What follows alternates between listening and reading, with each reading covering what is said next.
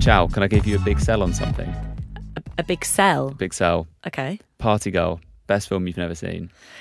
It's certainly a film I've never seen. Yeah. Has it been on your list? Are you aware of it? Because I wasn't aware of it until about 2 weeks ago. I was aware of it, but I think I probably did get it confused with Party Monster, which unbelievably I also have not seen. I think they're both about like nightlife. Yeah. Basically. Yeah, basically. Well, quote unquote nightlife. But yeah, Party Girl is big time about nightlife. I stumbled across it because me and Elle have just like kind of accidentally found ourselves on this run of watching loads of movies with Parker Posey, including Beau is Afraid, which I had no idea she makes a very raunchy cameo in. Oh yeah, I've not seen that either. It's worth watching. It's 2/3 of a good film, I'd say. 3 popcorns. I gave it 3.5 on Letterboxd. Oh yeah. Anyway, we found that there is a big Parker Posey special on Criterion with like about 14 different movies. So we just watched the first one that was on there, which was Party Girl, and oh my God, what a film. Okay, I'm listening. It's so up your street. It's like... What does that entail? What do you think that entails? Right, because it is such a great... I mean, I wasn't there, but the vibe I get, it is such a great kind of like time capsule to like what seems like an actual very genuine portrayal of 90s New York nightlife by people who were there. Mm-hmm. Soundtrack is amazing. It's all like Masters at Work, Kashmir, but also like, you know, Tom Tom Club, stuff like that. Like it seems like a very genuine portrayal of what was playing in the clubs then, right down to actually, and this is something, you know, we ended up speaking about with Nick Boyd about like the actual diversity of music that's played in the clubs. Like there's a whole section where a DJ gets told off for playing too much house and stuff like that. So it stars Parker Posey, who is just like a New York nightlife kid, like running around, figuring out the world, ends up living with a random DJ. The opening scene is her being arrested at a party and she can't pay the DJ for playing. So he's like, well, I've got nowhere to stay. So she just like chucks him her keys. So it's her and this DJ living together, just kind of figuring nightlife out. Within 5 minutes of the film, there's an extended section where the DJ explains clanging. Oh my God. Through like his recollection of a DJ anxiety dream. Wow. Where he's talking about how he can't perform, pardon the expression, and like he's like, and the records are drifting out and the beats are out of time and da-da-da. Just this amazing moment where like Parker Posey's trying to like vogue with someone, or they're voguing and she's just kind of doing all these like wild facial expressions and standing still while they're bouncing around her. Why? So was this like, how underground and independent was this film? Was it successful? I don't know. Because it sounds very indie movie. It's very clearly like a low budget indie movie. Sure. It doesn't seem like a film that ends up on the usual lists of rave related movies either. Possibly. No, 100%. Like I said, I'd never heard of it, and I kind of came away from it being like, this feels to me like a more genuine time capsule to like the epicenter of like 90s dance music than a lot of the films that are talked about in that way. Also, interesting tidbit, the first ever film to be premiered on the internet. Okay, that's and when you watch the opening credits, like it makes sense. It looks like someone's basically animated clip art. But yeah, huge recommender. I've watched it twice in the last week. I think at some point we should do a bit of a rave related movie rundown collection, whatever, because there are some questionable lists out there. There was a very questionable list recently. We won't get into that. I think we can do better though. And yeah, I know that there are more out there, and the ones that I've seen, almost the worse they are, sometimes the more I love them. And some of the ones that have had the most sort of industry praise or kind of critical praise, I have found the least tolerable. Like that film Eden, I don't... Yeah, you've been banging the Eden hater drum for a while. I remember that. With that I've film not watched for so many reasons. I think that's a bad film. But anyway, we should do an extended run of that. We should. What would be your go-to if we were to put together an IRL film club doubleheader, and I pick Party Girl, which I do want to get in. I'm not saying it's like a well-written film, but just as a vibe. Yeah. More on that in future episodes. It's pretty perfect. Well, I often talk about this film called Groove, which is from 2000 and is set in San Francisco, and it's about a night in the life thing. Kind of different cast of characters who come together at a warehouse party. And yeah, it's pretty budget, but it's obviously made by people who really love raving and have been to a rave and can kind of try to put that experience on film, which is usually done quite badly. Yeah. And it has a very awkward cameo among some already fairly second-rate acting by the DJ who is playing the night, who is John Digweed. Oh, right. Okay. And he kind of comes on at the end and sort of exchanges like one line with someone. It's like, What's the line? It's literally like, cool, cheers, mate. Or, it's like a little fist bumpy moment or something with the people who are saying like, oh, it's an amazing set, man. And he's like, yes, nice one, geez, or something. And it's so awkward. But it's just a quite innocent evocation, I think, of raving. It's not like a good film, again, but I just think it's quite sweet. And, someone does their first pill and it's all just like, yeah. That's nice. the other thing about Party Girl. It actually manages to do, which feels like one of the rarest things in cinema, like a pill scene well. Yeah. I always have a problem with when taking drugs on telly or in film is shown as there'll always be this weird thing where like someone else will put the pill on somebody's in the middle of their tongue. Have you ever done that? No. I have never done that. I don't think I've that? ever seen anyone do that. That would be a stupid thing to do if you ever taken it. I was once at Fabric and some random Brazilian dude offered me poppers and I said yes, because obviously. Yeah. And he poured them on his forearm. It was bonkers. He held out his forearm. No. Like his friends all gathered round as well, like kind of like pigs eating from one trough. Whoa. He poured these poppers on his forearm and everyone just sniffed his arm. That's fucking stupid. Fucking bonkers. Fucking stupid. Yeah. Well, Party Girl. We should start some sort of Party Girl screening. Groove doubleheader. Yeah, Party Girl Groove. I'm down. Talking of Party Girls, but also talking about films. Yes. This is a film. Not a film-heavy episode, but it has Film-loving party girl. Party-loving film girl. Yeah, exactly. Who have we got? We're joined today by Frankie Decaiza Hutchinson. Oh, yeah. Someone we have wanted to have on the pod since the very start, actually. We were meant to record this in London last year, and then I got COVID, and we had to reschedule. And obviously, Frankie is a very busy person. Has a festival that is literally happening next week in Dweller. Or probably in the past by the time this comes out? No, we'll air this week before Dweller. But it might be in the past by the time you listen to it. True. A little bit of insight into the podcast making business for you there, dear listeners. Anyway, point being, Frankie's a very busy woman. But yeah, we managed to pin her down for a really, really fun chat. Yeah, I feel like we peeled off some layers and had some good chats. Yeah. Talked about like her life at university and things that I feel I'm not too sure. She's done a lot of press, hasn't she, in the past? But I don't feel like, it felt like a fresher take on a lot of that stuff because she's obviously been in the industry for a while. And done so much. Yeah, and the first wave of the disc woman hype, if you like, was a while ago now. So I think that's something that we kind of want to do on No Tags is maybe speak to people when they're not in their sort of peak talking to press moment, when they've maybe seen a few more things and have their bearings more and perhaps have some critical reflections. But it was also a great opportunity to talk at further length about films. Yeah, there's a lot of films, but we also get into Dweller, the kind of origins of the festival. We get into the Discwoman story. And this Criterion collection. Yes, that's what I mean. which we should plug. The Dweller Criterion The Dweller Criterion collection. One of the few cool brand partnerships in dance music. One of the few brand partnerships in dance music we can learn something from. Actually, maybe there's a lot that we can learn stuff from. What brand would you most like to partner with No Tags, Tom? God, I don't know. I feel like I've been drinking a lot of Tenzing in the studio. You're always sort of brandishing some sort of vitamin water or kombucha. Do you know what? I actually reckon Tenzing would. Do you reckon? Yeah. Should we hit them up? No, but okay. we could.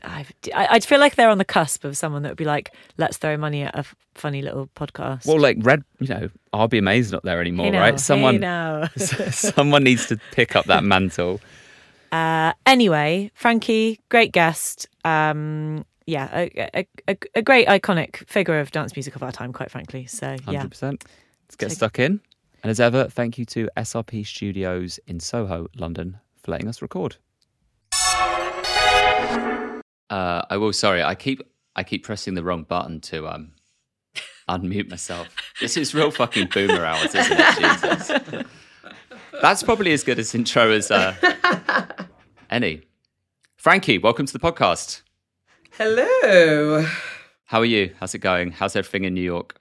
It's snowing here. I'm okay. Yeah, I'm having a mentally stable week. Okay. Yes. Are you deep in like dweller prep at the moment? I am, yeah. But I feel surprisingly chill. So you've caught me on a good day. So yeah. Yeah. I've heard running festivals is famously really chill. Checks out. Exactly. That's why I'm like, something's about to go wrong. But you know, something goes wrong. It goes wrong. What can I do? So, with a trio of letterboxed power users in here, I want to talk about the Criterion partnership first. Awesome. Cool. Like the coolest brand part. Like, it's so rare to see a brand partnership pop up on the timeline and not think that's kind of lame. That happens a lot of time. But even rarer to be like, this is so cool. And yeah, blew me away. Tell us about it. I mean, you know, I've always like fantasized about working in film and not music, but you know, this is the cards I was dealt, I suppose. So it's nice to be able to combine, you know, what I'm doing now with another love of mine. And Ash Clark, who works over at Criterion, we actually went to university together in England, and it was just a coincidence. They ended up working there, and I was like, oh, would you be interested? We actually tried to do something the year before, but it didn't line up. And then so they were really up for it. And then Ryan Clark, who I work with, Dweller, he's one of the curators. He also is the like main editor of the blog.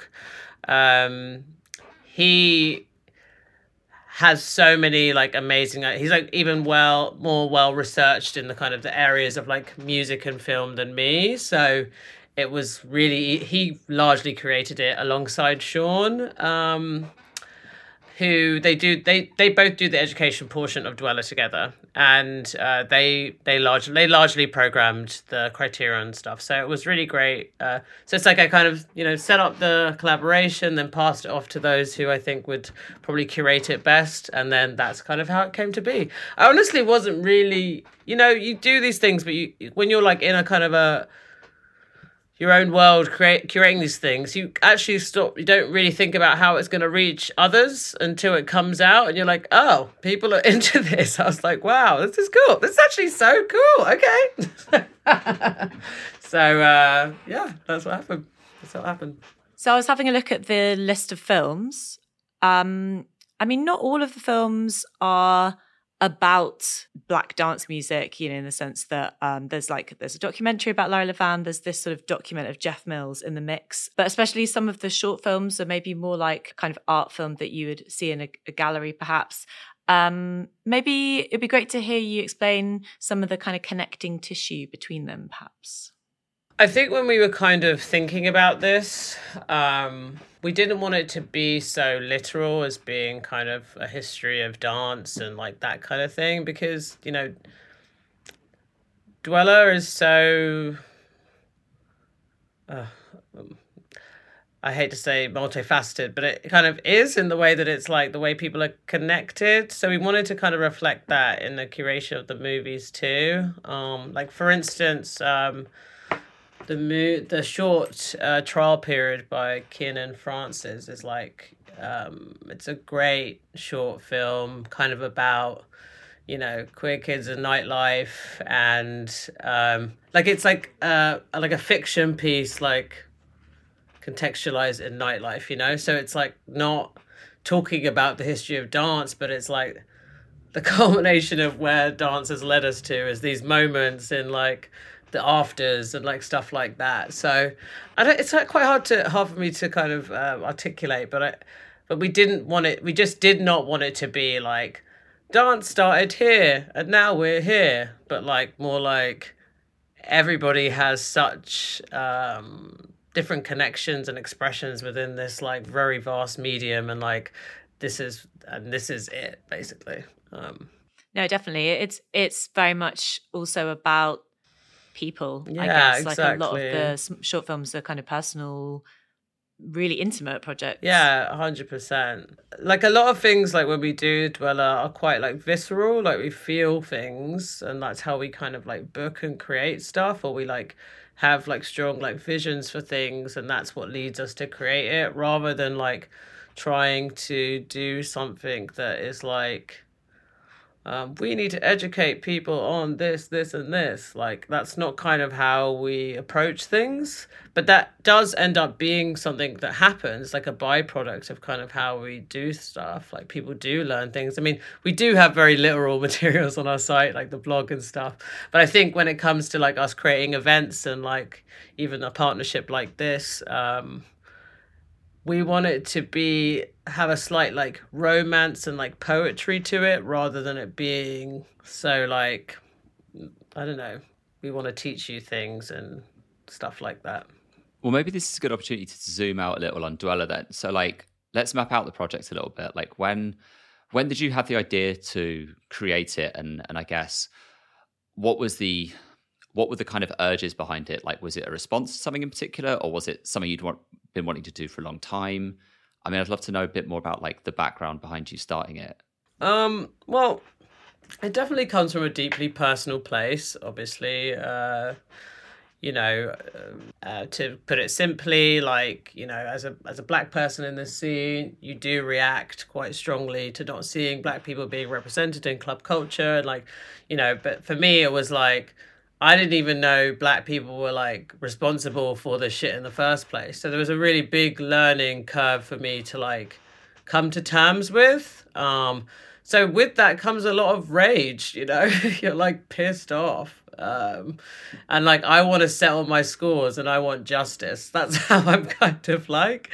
So Dweller is kind of like seeking justice, I guess. And trying to make something that's our own. I was speaking about this yesterday, actually, with Enyo, who also co-curates Dweller and is a programmer as well. And I was like, it's so sick for us because it's something that a lot of white people can't touch. And that feels really, that feels like justice, I guess. So there's something really, I don't know, exciting about that. To feel like you have a sense of ownership over something that, where I started, I didn't even know we even owned in the first place. I mean, I use the word owned loosely, but you know what I mean. It's just, it's quite a trippy experience, not knowing something your whole life and then being bombarded with all of this like fucking cool shit that you wish you knew from a younger age. And that shit, this motivates me, like, I mean, it's, reflective in other work I've done too. Like, I don't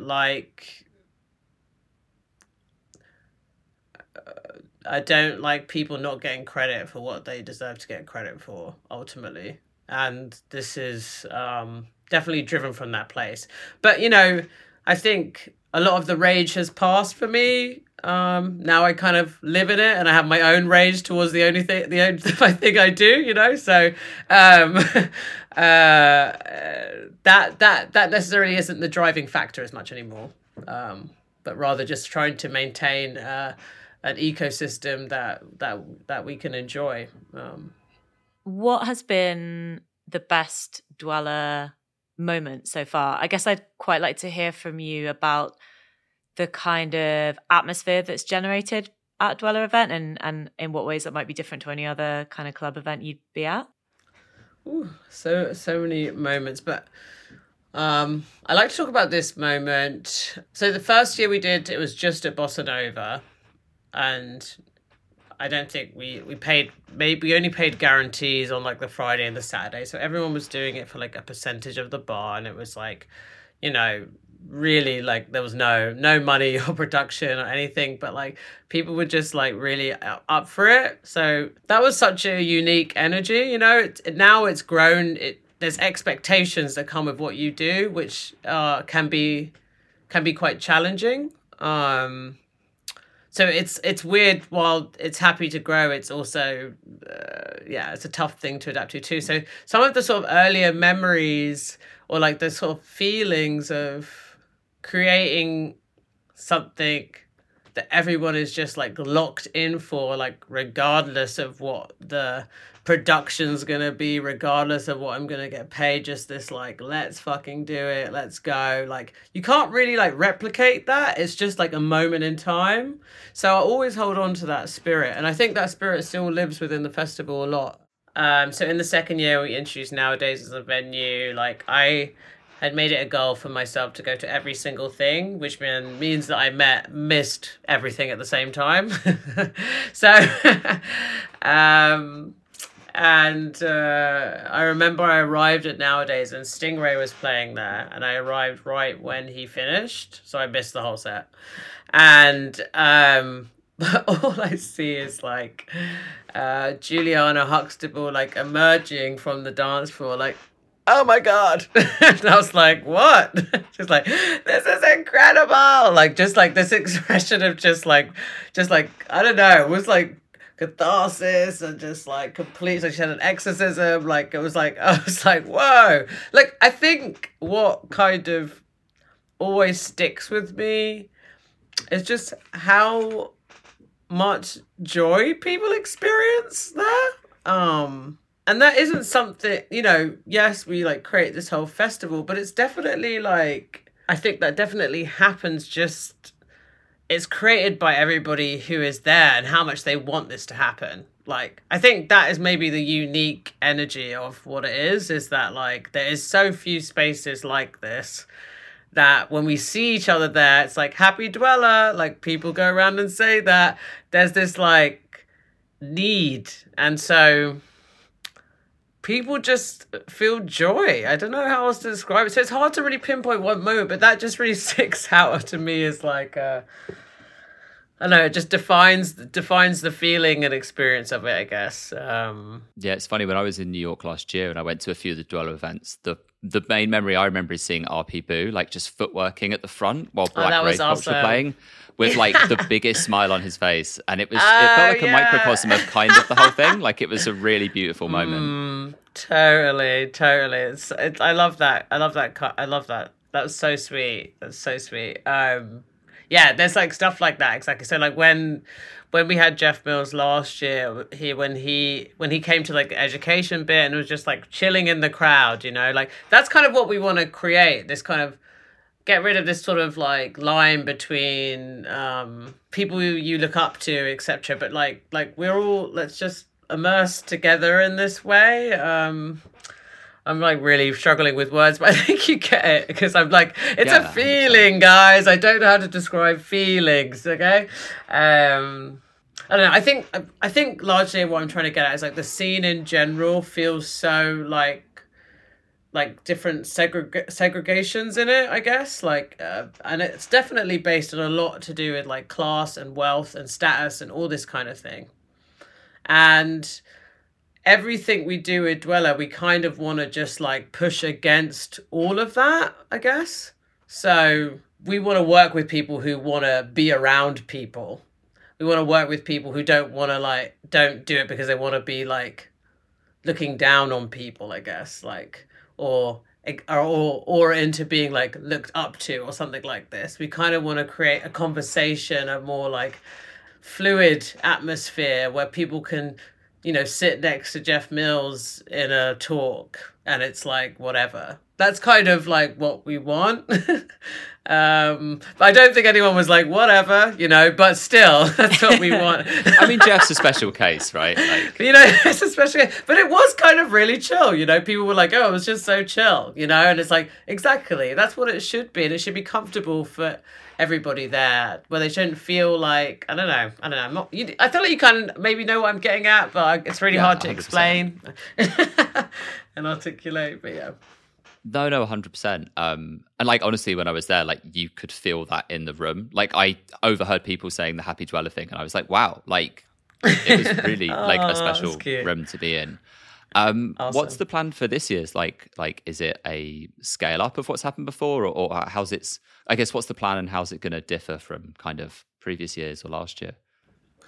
You know, I think it's really hard not to scale up every year, you know, because we just have more and more ideas. And then there's also just like more and more artists who want to play. I think last year we had maybe 50 or 60. This year it's like almost close to 80. So it's really a lot of people. But I think there has to be like a ceiling to it. Like, I don't think we can just like grow and grow and grow and grow. I mean, it's so hard to maintain it.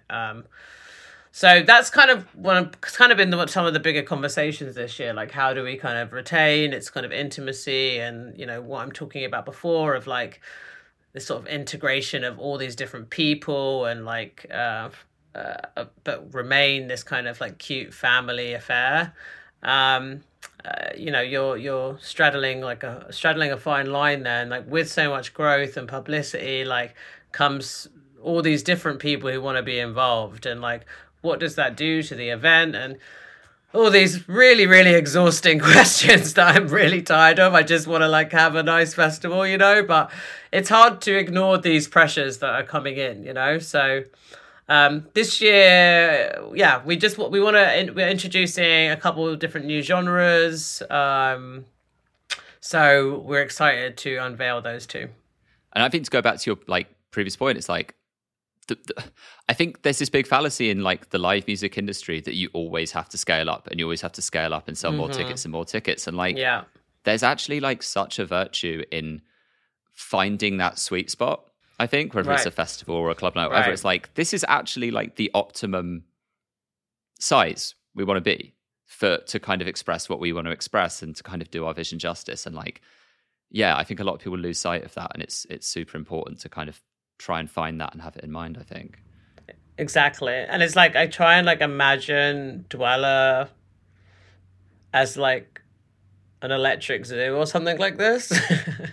Like, I've thought about it in like an EDM scale capacity or something like this. Like, what would this be? You know, just like, you know, my mind wanders, like, and I just don't think it would translate into that scale, actually.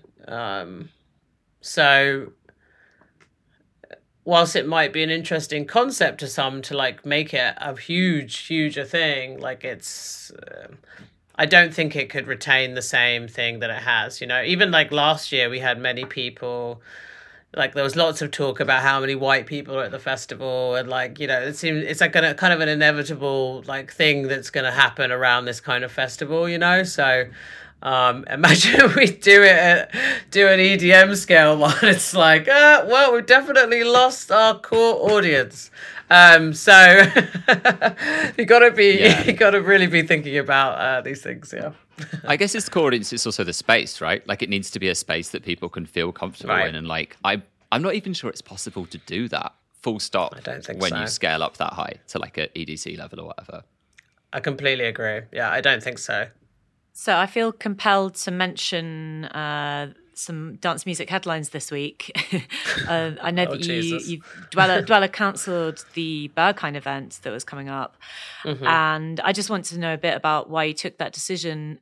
I'm interested as well in whether it was specifically to do with Berghain, or if it was to do with this Strike Germany artist boycott of Germany that's happening. Maybe you could just shed some light on that decision, because it can't have been easy to decide to cancel something like that.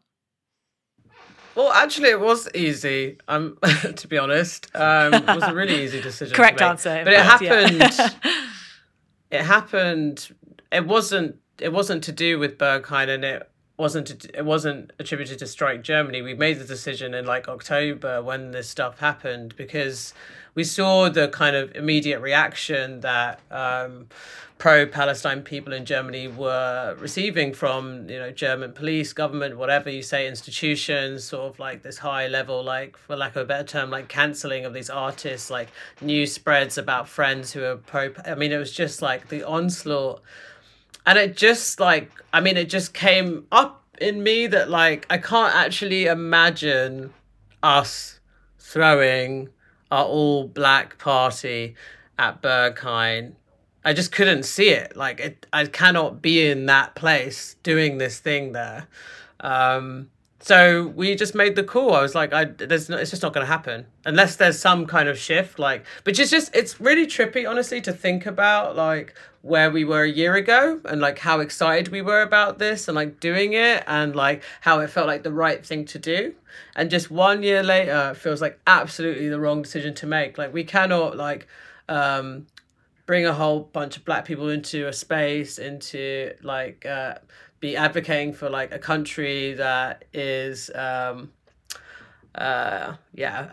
adopting quite fascist policies at the moment. So it felt, and I think there's people who say you could say the same thing about America. I mean, sure, but I think there's but I mean, I live here, so I guess that's the difference. Yeah, what are you meant to do, right? Right, exactly. So this is where I live. But I also would encourage people to do that if they don't want to come here. You know what I mean? Like if that's the line you want to draw, you should draw it. Like I think it's important for you to do what feels right, and that's what felt right for us. So when we saw the Strike Germany thing pop up, like I was like, hell yeah, because when they passed that law about like having to like pledge allegiance basically to Israel, it's just astonishing, honestly, like the level of control there. It's really fucking sad. And it's sad that so many artists are forced to make that decision for themselves right now, and it's usually hits artists who aren't as rich and wealthy in the scene who make these hard decisions as well. So it just really sucks. It's a really curious division in that scene as well, where you realize that in fact there's a kind of, I mean, of course there are multiple scenes within any city, but it does bring to the fore the fact that there is a kind of largely, white German old guard, and the left in Germany is, they're just brought up to be just staunchly defensive of Israel and simply can't get their heads around this issue. And then you have this massive international expat / migrant community of people who just see it as obvious. And maybe this is just the first time it's really, really been pushed to the fore like that. And suddenly you look around and you're like, well, whose side are you on? And it's so unbelievably divisive. I mean, I can't imagine. I'm getting the impression for people who live there that it's just actually really stressful and depressing, I don't know. I think I'm still kind of just like in astonishment about it all. So I find it hard to articulate, but I do know where I stand on this, and that's really clear to me. So, not doing something there is the best decision we made, and it seems so, seeing as how things have gone. Because we made this decision before that law was even in place. So the fact, you kind of just get a sense that these things are going to kind of snowball and get worse. So I was thinking a bit about Berlin as a kind of global capital of clubbing. It's changed a lot in the last maybe 6 or 7 years, I think, really like broken out of the techno mold, to an extent. But I think it's interesting that its reputation as a kind of cool, progressive, cosmopolitan global city is actually quite frequently challenged by particularly like reported experiences of people of color, like artists, DJs who go there and have a completely different experience of being in the city than I do when I go there and have my like techno tourist weekend. And I was actually just wondering what your experience has been generally of bringing artists to Berlin. You mean across Discwoman and stuff like this, or just in general? It's a mixed bag, I've had some of the best times of my life in Berlin, as have many of my artists, It has a really meaningful place. I met so many people. I built many relationships there. I've been given many opportunities there too. So it's definitely a place that has that is in my heart. That being said, you're confronted. It's like living in New York. On a personal level, I don't feel like perceived, or people are even looking at me or interested in looking at me or whatever. In Berlin, there's definitely a switch. You stand out, you stick out. So just like obvious things like that affect how you move through a place. You feel way more visible, and that that changes a lot. That's the difference between experience between me and you. So I think that definitely applies to the artists I've worked with too. I think we can all recount a racist incident we've had on the street, in the club, on the transport, or something like that. I mean, it's so common that it's like, I don't know, when you lived in, I'm 36 now, and you've lived in this skin for that long, it's kind of like everyday shit. So it never like prevented me from coming back, obviously, but it's tiring feeling so visible, I would say. Yeah, and such a extreme contrast to the obviously also quite like freeing experiences of being in clubs there, and how much freer they are than clubs elsewhere in some way. Right, it's like quite an irony, isn't it? Oh, yeah. Right. It's really ironic, because I mean, clubbing in Berlin is like some of the best clubbing I've done. Like I've had incredibly euphoric experiences. I don't know, like just out of this world, like times. And then you walk outside and you're like, oh, that doesn't match what just happened inside. But yeah, I'd say that a lot of it, I think, is exhaustion and getting tired of kind of like really basic perceptions of your identity. I think that is what it's about, rather than people kind of like, calling you the N-word or like something like that. That hasn't really happened for me, like there or something like that. I haven't been called derogatory statements or something like this, but it's like the way people try to connect with you by like pulling out your differences. How do you do your hair? Like stuff like this, where you're just like, girl, yeah. And I'm like, if you were in New York, you wouldn't last 5 minutes, things like this, So I think I think it's the repetitiveness of that kind of, the way you're kind of coded there, it becomes what is tiring. And at least that's my experience. I think there's definitely people who are way more visible than even I am. And I think that comes with its own dangers and violence too, So I can only speak for me, but I can say for the artists that I've worked with there, and even like, Dweller Berghain, I think we all kind of shared a certain exhaustion in the way that like we feel like we're being like seen and feel like we're being judged, and like it's just a collective like kind of consciousness of like understanding that experience. And like if you after certain artists I know, black artists I know, have like done touring Europe, they're just so fucking tired and just want to come home to New York if they live there, of course, because it's like done. You just get so over it. But then you like miss the hedonism of it, so you're excited to go back, and then you go back and you're like, wait, get me the fuck out of here. So it's like this push and pull. Not that it's the priority here, but I do wonder what this does long term to Berlin as like a dance music city, and like a place that people from the US, from the UK, from across Europe, whatever, see as like just a place to go, a place to go where it's viable to be an artist. I mean, I'm going to check whether he's comfortable with me saying this, but like a mutual friend of ours, like Anthony Witchcraft, I was with him in London after he played Berghain last, which I think was October.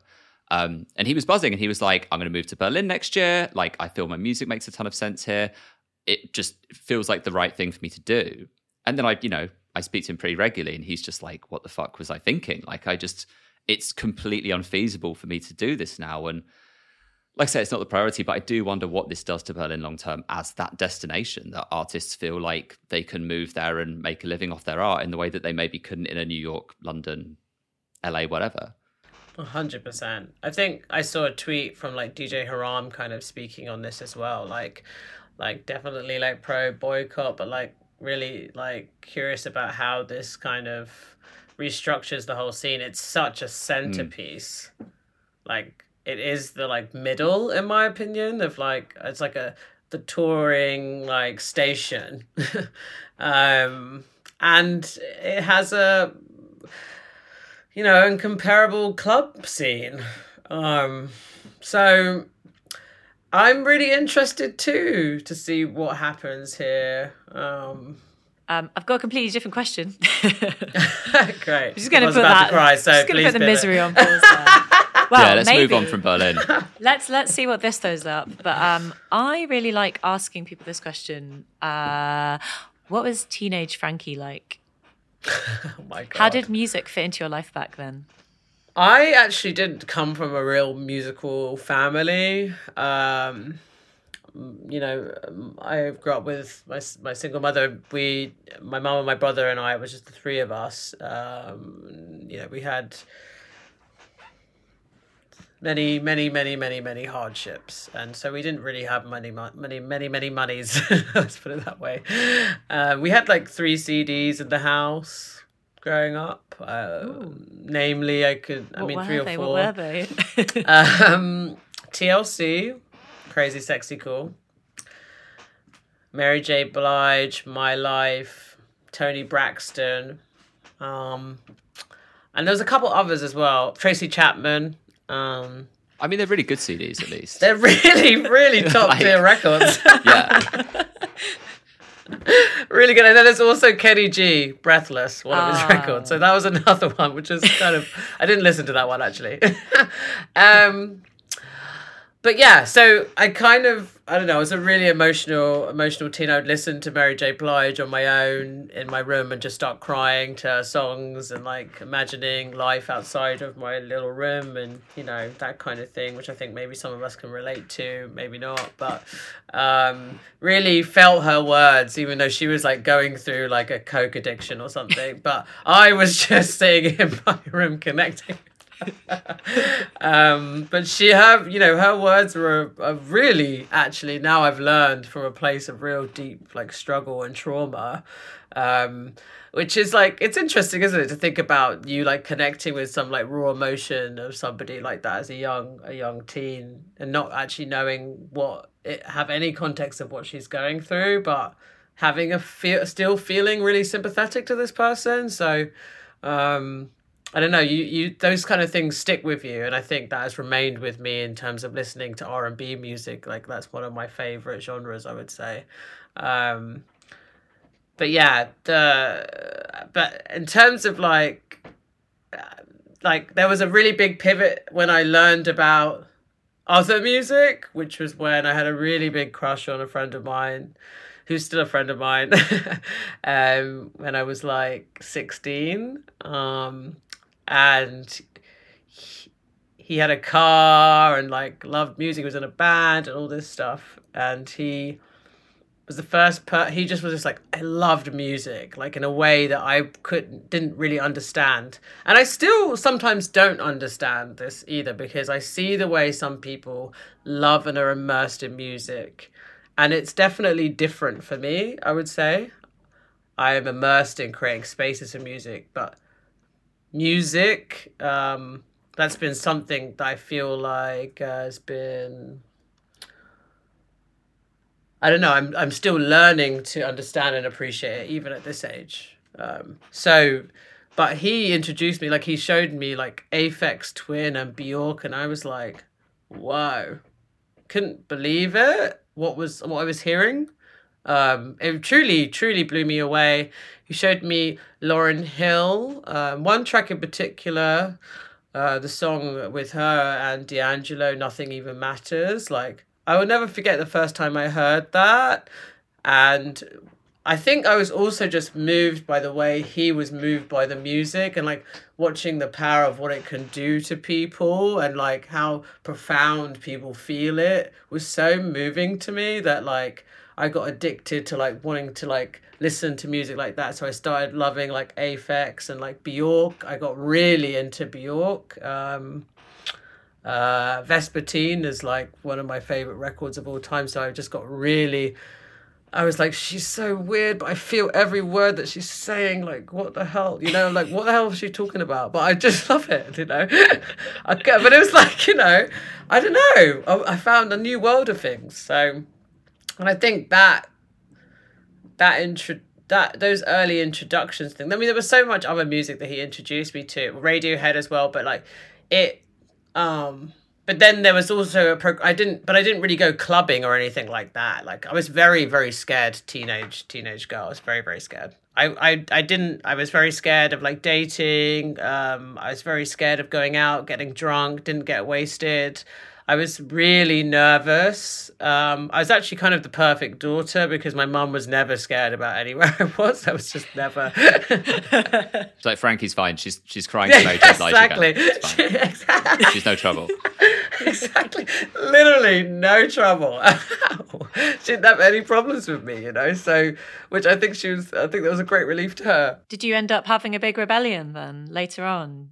Yeah, but not. My mum didn't really pay any attention to that. Not rebelling, but just finally breaking loose. 100%. I think at university, I went to University of Sussex, and the behind the school they would throw raves, like free parties. Never been to a rave in my life, but a lot of the kids there, they'd all taken like year abroad. They're all kind of like wealthy from North London. I was not like that, mostly white kids, but they had all been pretty seasoned in like taking drugs for the first time and like listening to it. They were like cool, you know? And I remember wandering into this like field and I was just like, oh, I was so scared. Like this shit was scary. What was the music? Remember it was like probably like I think there was like I don't know, but I do remember one definitive moment. Okay, so when I took ecstasy for the first time that year in my at university, and that was a really, really pivotal moment in my life for me, honestly. Yeah, been there. I think that's a fairly common experience. It is. It's great. I mean, it opened up my mind. But, you know, it really opened my mind, bro. For someone suffering from fear, then I can imagine it might have actually... Exactly, I stopped being scared. And I actually went to my friends who were like more like seasoned ravers who I ended up being friends with. They took me to Rain Dance in London, which used to happen That was my first experience of ecstasy, was at Rain Dance. And I was like, what the fuck is this? That club was insane. SE1. Yeah, that was my first experience. And then after that, went back to the field raves and was like, I can do this now. And I remember the sun coming up and then playing Aphex Twin, Window Liquor. And I was like, oh my God. I know this one. Full circle. I know this one. Yeah. Yeah. It was just like exact full circle, and just like just the whole moment just blew me. It was just so beautiful. I just couldn't believe what was happening. It was great. So I kind of knew about the Sussex stuff because I listened to a lot of, well, maybe not. I've listened to, I think, every podcast you've been on as prep for this. Jesus. But no, like, so I was curious because obviously we were originally going to do this interview in London last year. We had to reschedule. And you mentioned on a few of them, though they were all quite old, I think, that you'd historically had a pretty rough relationship with the UK and you didn't particularly like going back there.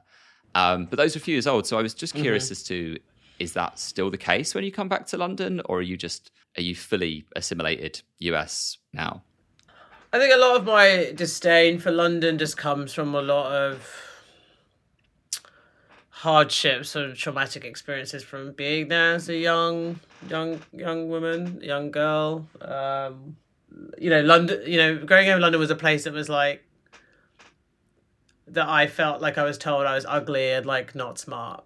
So that I still have a grudge against that being my experience as a kid. So it's like I've actually had to kind of learn how to like re-love London, which has actually been kind of awesome. I think in my more recent visits, I've actually really enjoyed my time there, and it's actually contradicted a lot of my previous like grudges against it. Like a lot of people have been very like kind to me, so I'm in a better place with it. And also it's also given me a lot too, you know, like we've done a lot of Discwoman stuff there too. Like people really absorbed it there and like loved it. So like I mean I can only be really grateful for that. But you know, London, yeah, it's a complex place.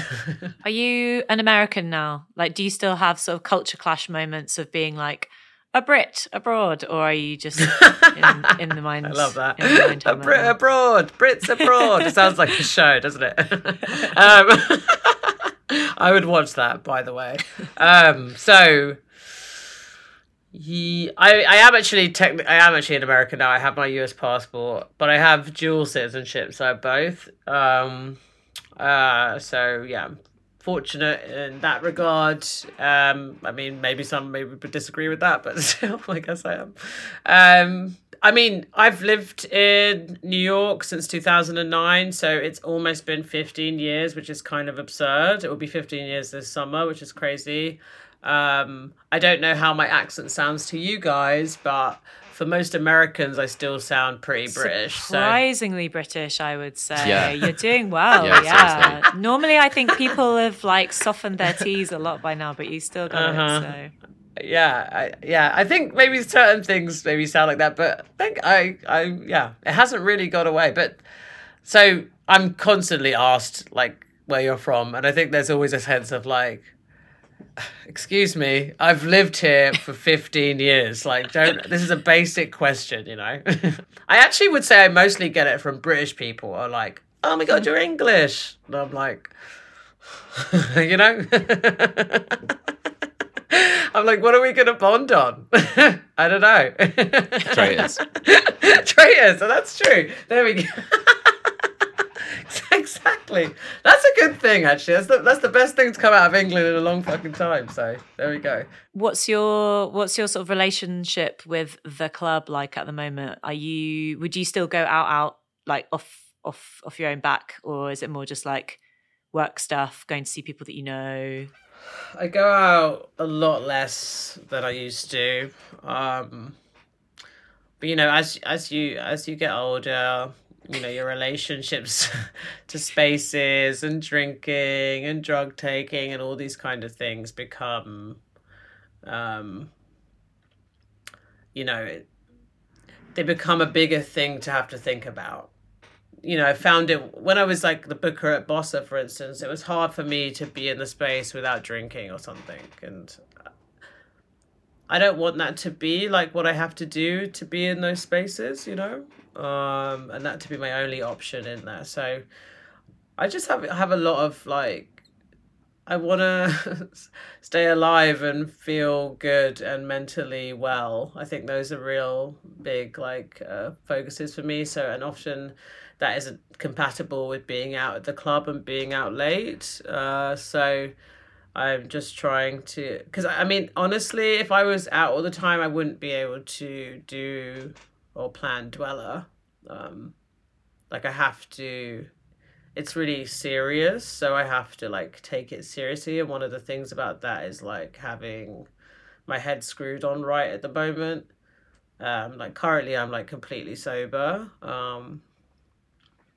And it's, I mean, and that's why, you know, when we chatted earlier, that I feel like I'm actually having a good week where I don't feel as like stressed, because I do think I'm able to like manage stuff. And I think it really is hard. I think it's not hard for everybody, but it's really hard for me to have a fine line between to know how to manage going out and also having a healthy lifestyle.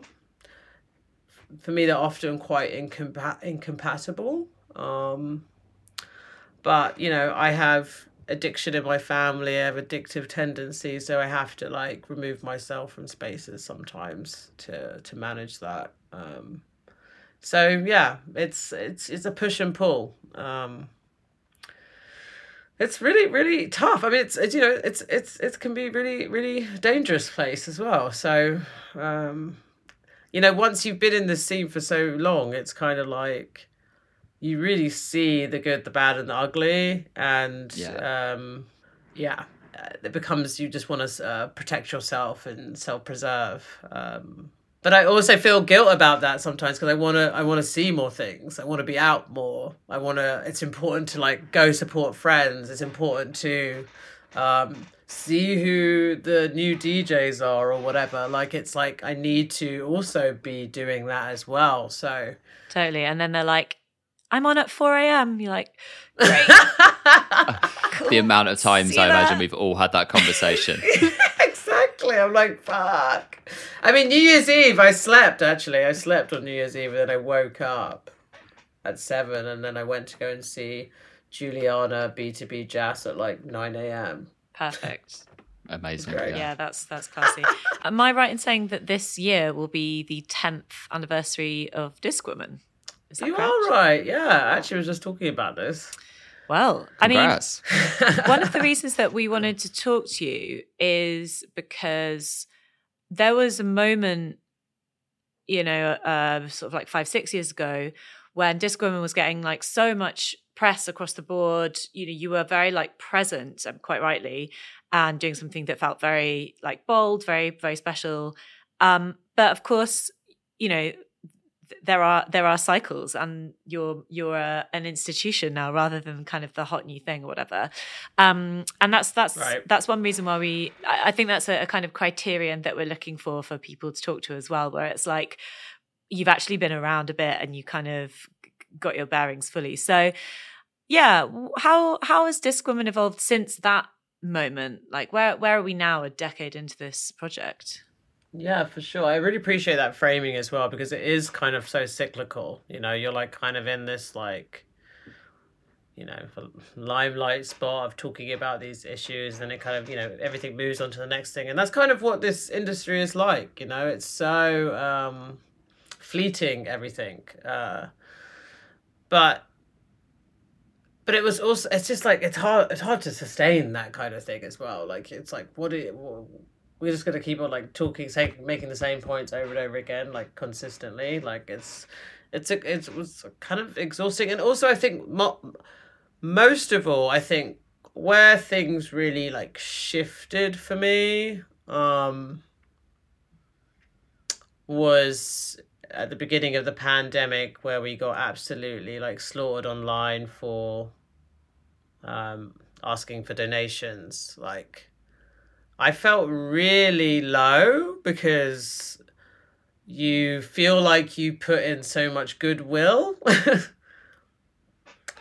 and that's how you get treated after all that you feel like you've done, you know? And I was like, I don't want to put this in anymore, actually. I don't want to put in this time. I don't want to give more of myself. I've given so much of myself for this. And also so much time where you've been working for free, you know. Exactly. And then like you dare to ask for something back, and it's just like, yeah, exactly. And then just like the things people said were just so cruel, you know. And I'm like, wow, the way people would just turn on you is, I don't want anything to do with any of these people. I don't want to give it myself to anybody anymore. And that's kind of what shifted my focus into honing more into Dweller, you know. And we were talking earlier about like justice and something that people can't touch, you know. It got even more like, fuck y'all. We don't need you all anyway. I don't need any of you guys, you know. Like, I don't need any of this. So we're gonna build our own thing, and you know, that's where the blog started and everything. You know, it's kind of, and that's felt more comfortable for sure. I think, when you're in that kind of sort of limelight moment of like talking about these issues, you're kind of like a product for people a lot of the time. Like, you become, you're like, we can tap in them. They'll talk about the women thing that we want to talk about, So you that's what you become. You're not really, and I think in the moment in the pandemic, and that's where I kind of realized what was happening. People actually don't see me at all, and that was really, that really, really sucked. But it's also but it was also like, I'm glad that happened, because I feel like I kind of know where I stand more, and I think I can be way more protective, and have way better boundaries in this place. Give us your take then on New York club culture right now, because it's interesting to think, I mean, this came up when we spoke to Nick and Tony, but actually the first time I ever went to New York was in, I think, 2009. And the dance music options were very, very different then. Like, I mean, when Bossa opened in 2012, there was nothing around that neighborhood at all. Right. Like, there was absolutely nothing.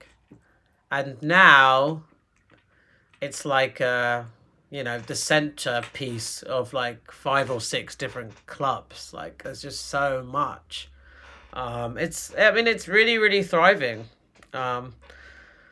It's a shame I don't go out that much to experience it, but it is thriving. Because I wouldn't say that about London right now, I don't think, honestly. What would you say about London at the moment? I mean, there are a couple of places that I enjoy going to, but I don't know that it has enough small venues that are good. Like, I really like going to Fold. I like the Cause. They feel kind of weird in their own ways. They have their own personalities, and I feel like you get left alone, which is my top demand for a club usually. But yeah, in terms of like a smaller, say, kind of Bossa-sized space, I don't know that there are that many places to throw a good small party. I think Tom agrees with me on this No, there's point. definitely not. And I think another big factor with London actually is like 10 years ago, where Dalston was the epicenter of everything. Mm-hmm. Because there are still loads of good venues in London. There are good, I guess it's more good venues that are in that like 300 to 400 cap rather than like 100 cap, but they do exist. But I guess the big issue is when everything kind of centered around Dalston and Shoreditch, all those venues were really near each other. So you could, like, I was in New York 3 times the other year, 2 years ago, and I was like, wow, people club hop here.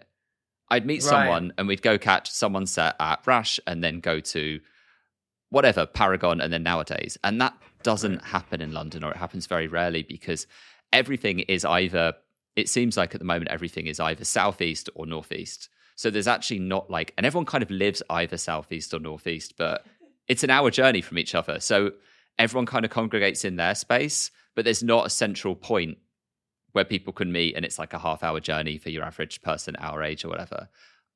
That's kind of my take on why London clubbing feels weirdly stale at the moment, despite there actually being quite a lot of good clubs. But I would also say that one problem we obviously have is how much harder it is for like a 24-year-old who has maybe just come out of uni or something to just throw a night. Like, it's basically financially impossible. But how do people do that in New York? Like, how is that even possible? It's even more expensive, isn't it?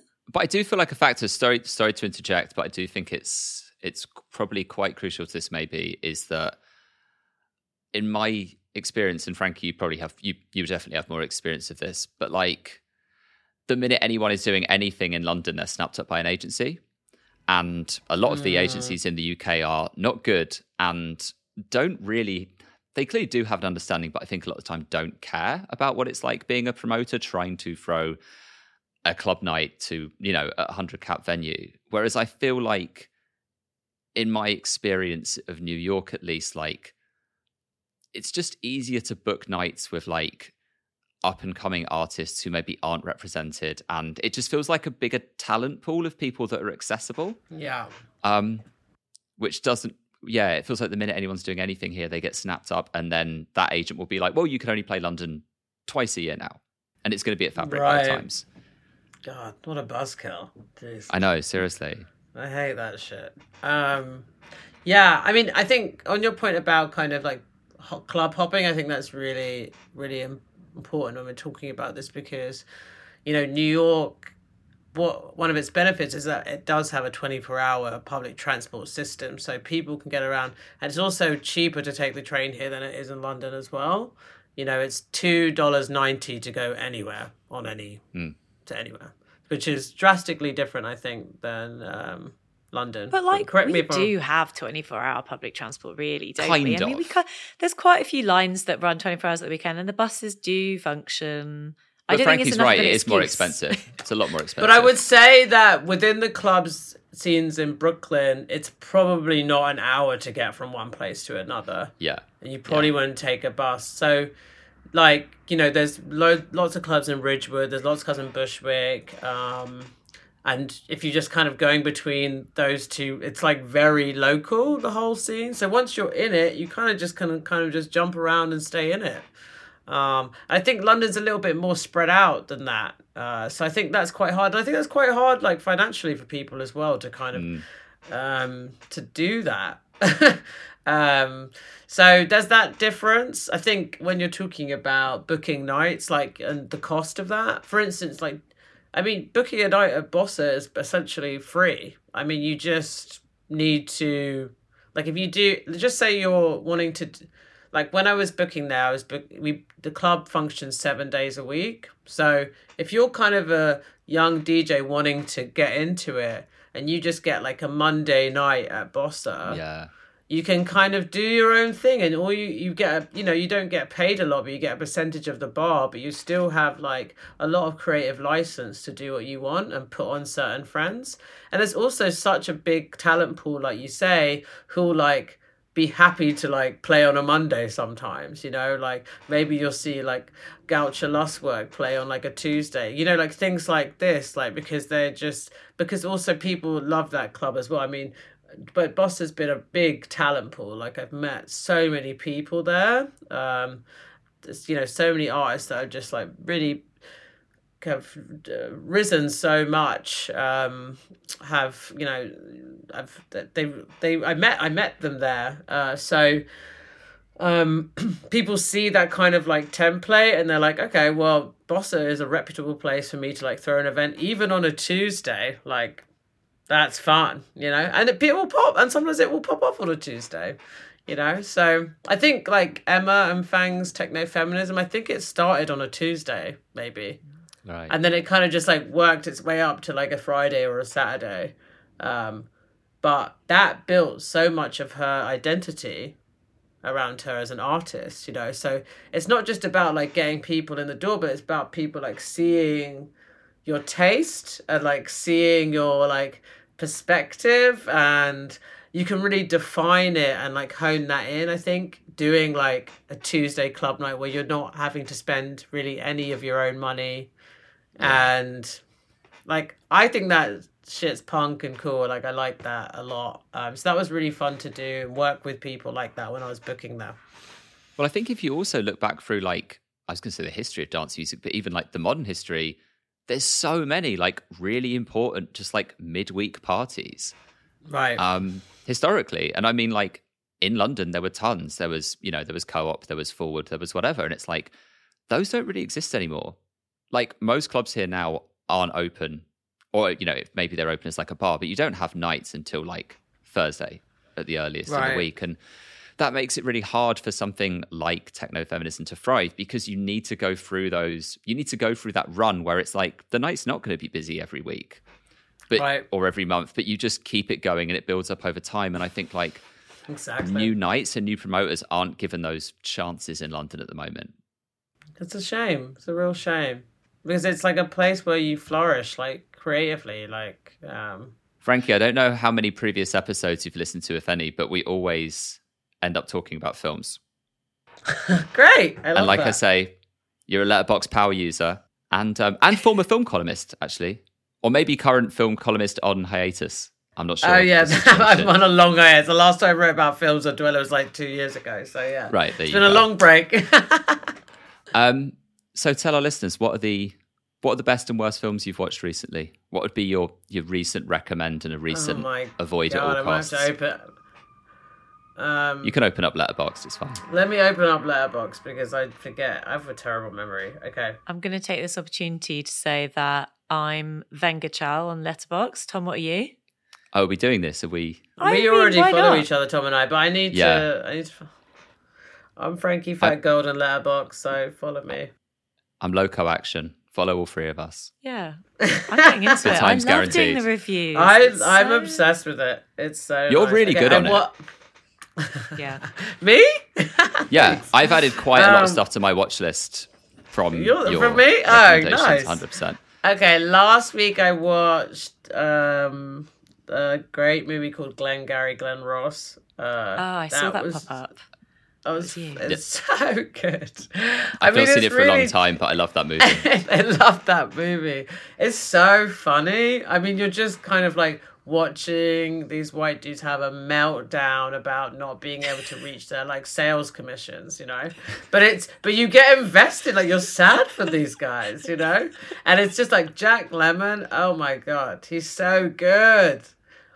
Yeah, he's I've got incredible, goosebumps from his performance. It's just amazing. So that was really great. We should plug. Don't you have a Letterboxd list that is like white men falling apart?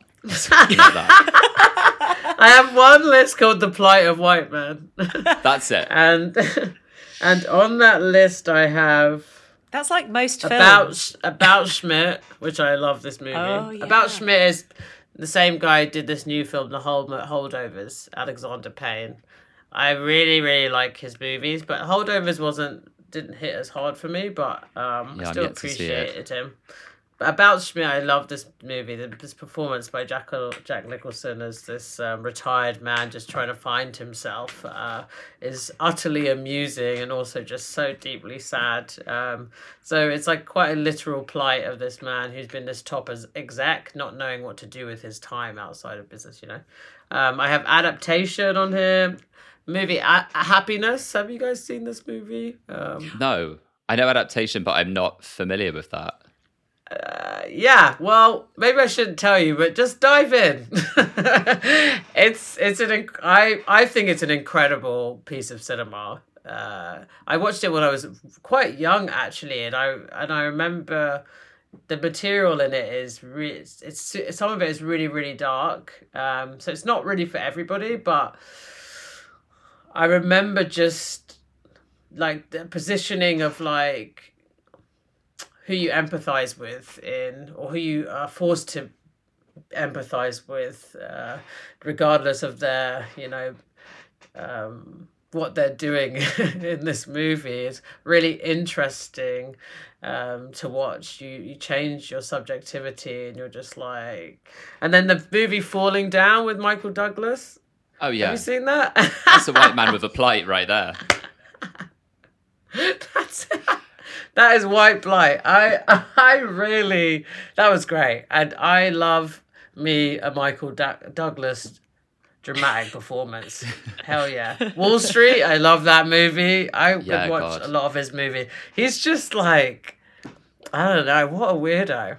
Really, really... got pissed off by House of Gucci. Thought that was trash.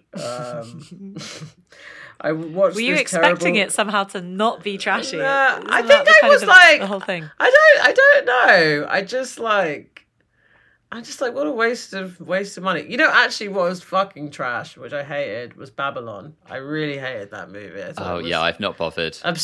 Obscene waste of money. I think I get offended by the amount of money these movies cost to create absolute garbage. Yeah. Like what could we use that funds for? You know? Yeah. If only there were other causes. Oh yeah, I'd actually just totally forgotten what it was, but yeah, it's the Damien Chazelle thing, isn't it? Oh, I cannot stand that rubbish. Guy. No. Terrible movie. What was the other one that he did that I also hated? La La Land. Horrible. Oh, that was awful. Yeah. Again, just never bothered. I have no interest in watching either. Oh, Whiplash as well. Film. I didn't like that either. Did he do Whiplash? I don't like it. You're like, oh. I think Whiplash is fine. It's not. It's the best one out of the three. In my, It's definitely the best one. I think I misread all of it because I remember really agreeing with the guy when he broke up with his girlfriend because he needed to take his music more seriously, and everyone was like, "Ugh, what a piece of shit!" And I was like, "I don't understand what I meant to think about this film. Isn't he right to concentrate on his musical passions?" Right, like, right. I've read this all wrong. You've not communicated it to me properly. Totally. I guess I'd finish by giving a special shout out to the British movie Rye Lane. It was beautiful. Loved that. Ah, yes. It was really great. I'm really happy to. It looks like it might win a load of awards as well. Yeah, the lead actress Vivian Oprah, I think her name is. Yes, Yeah, Vivian Oprah. She just got nominated for a yeah. BAFTA, right? Yeah. Great. Yeah, so exciting.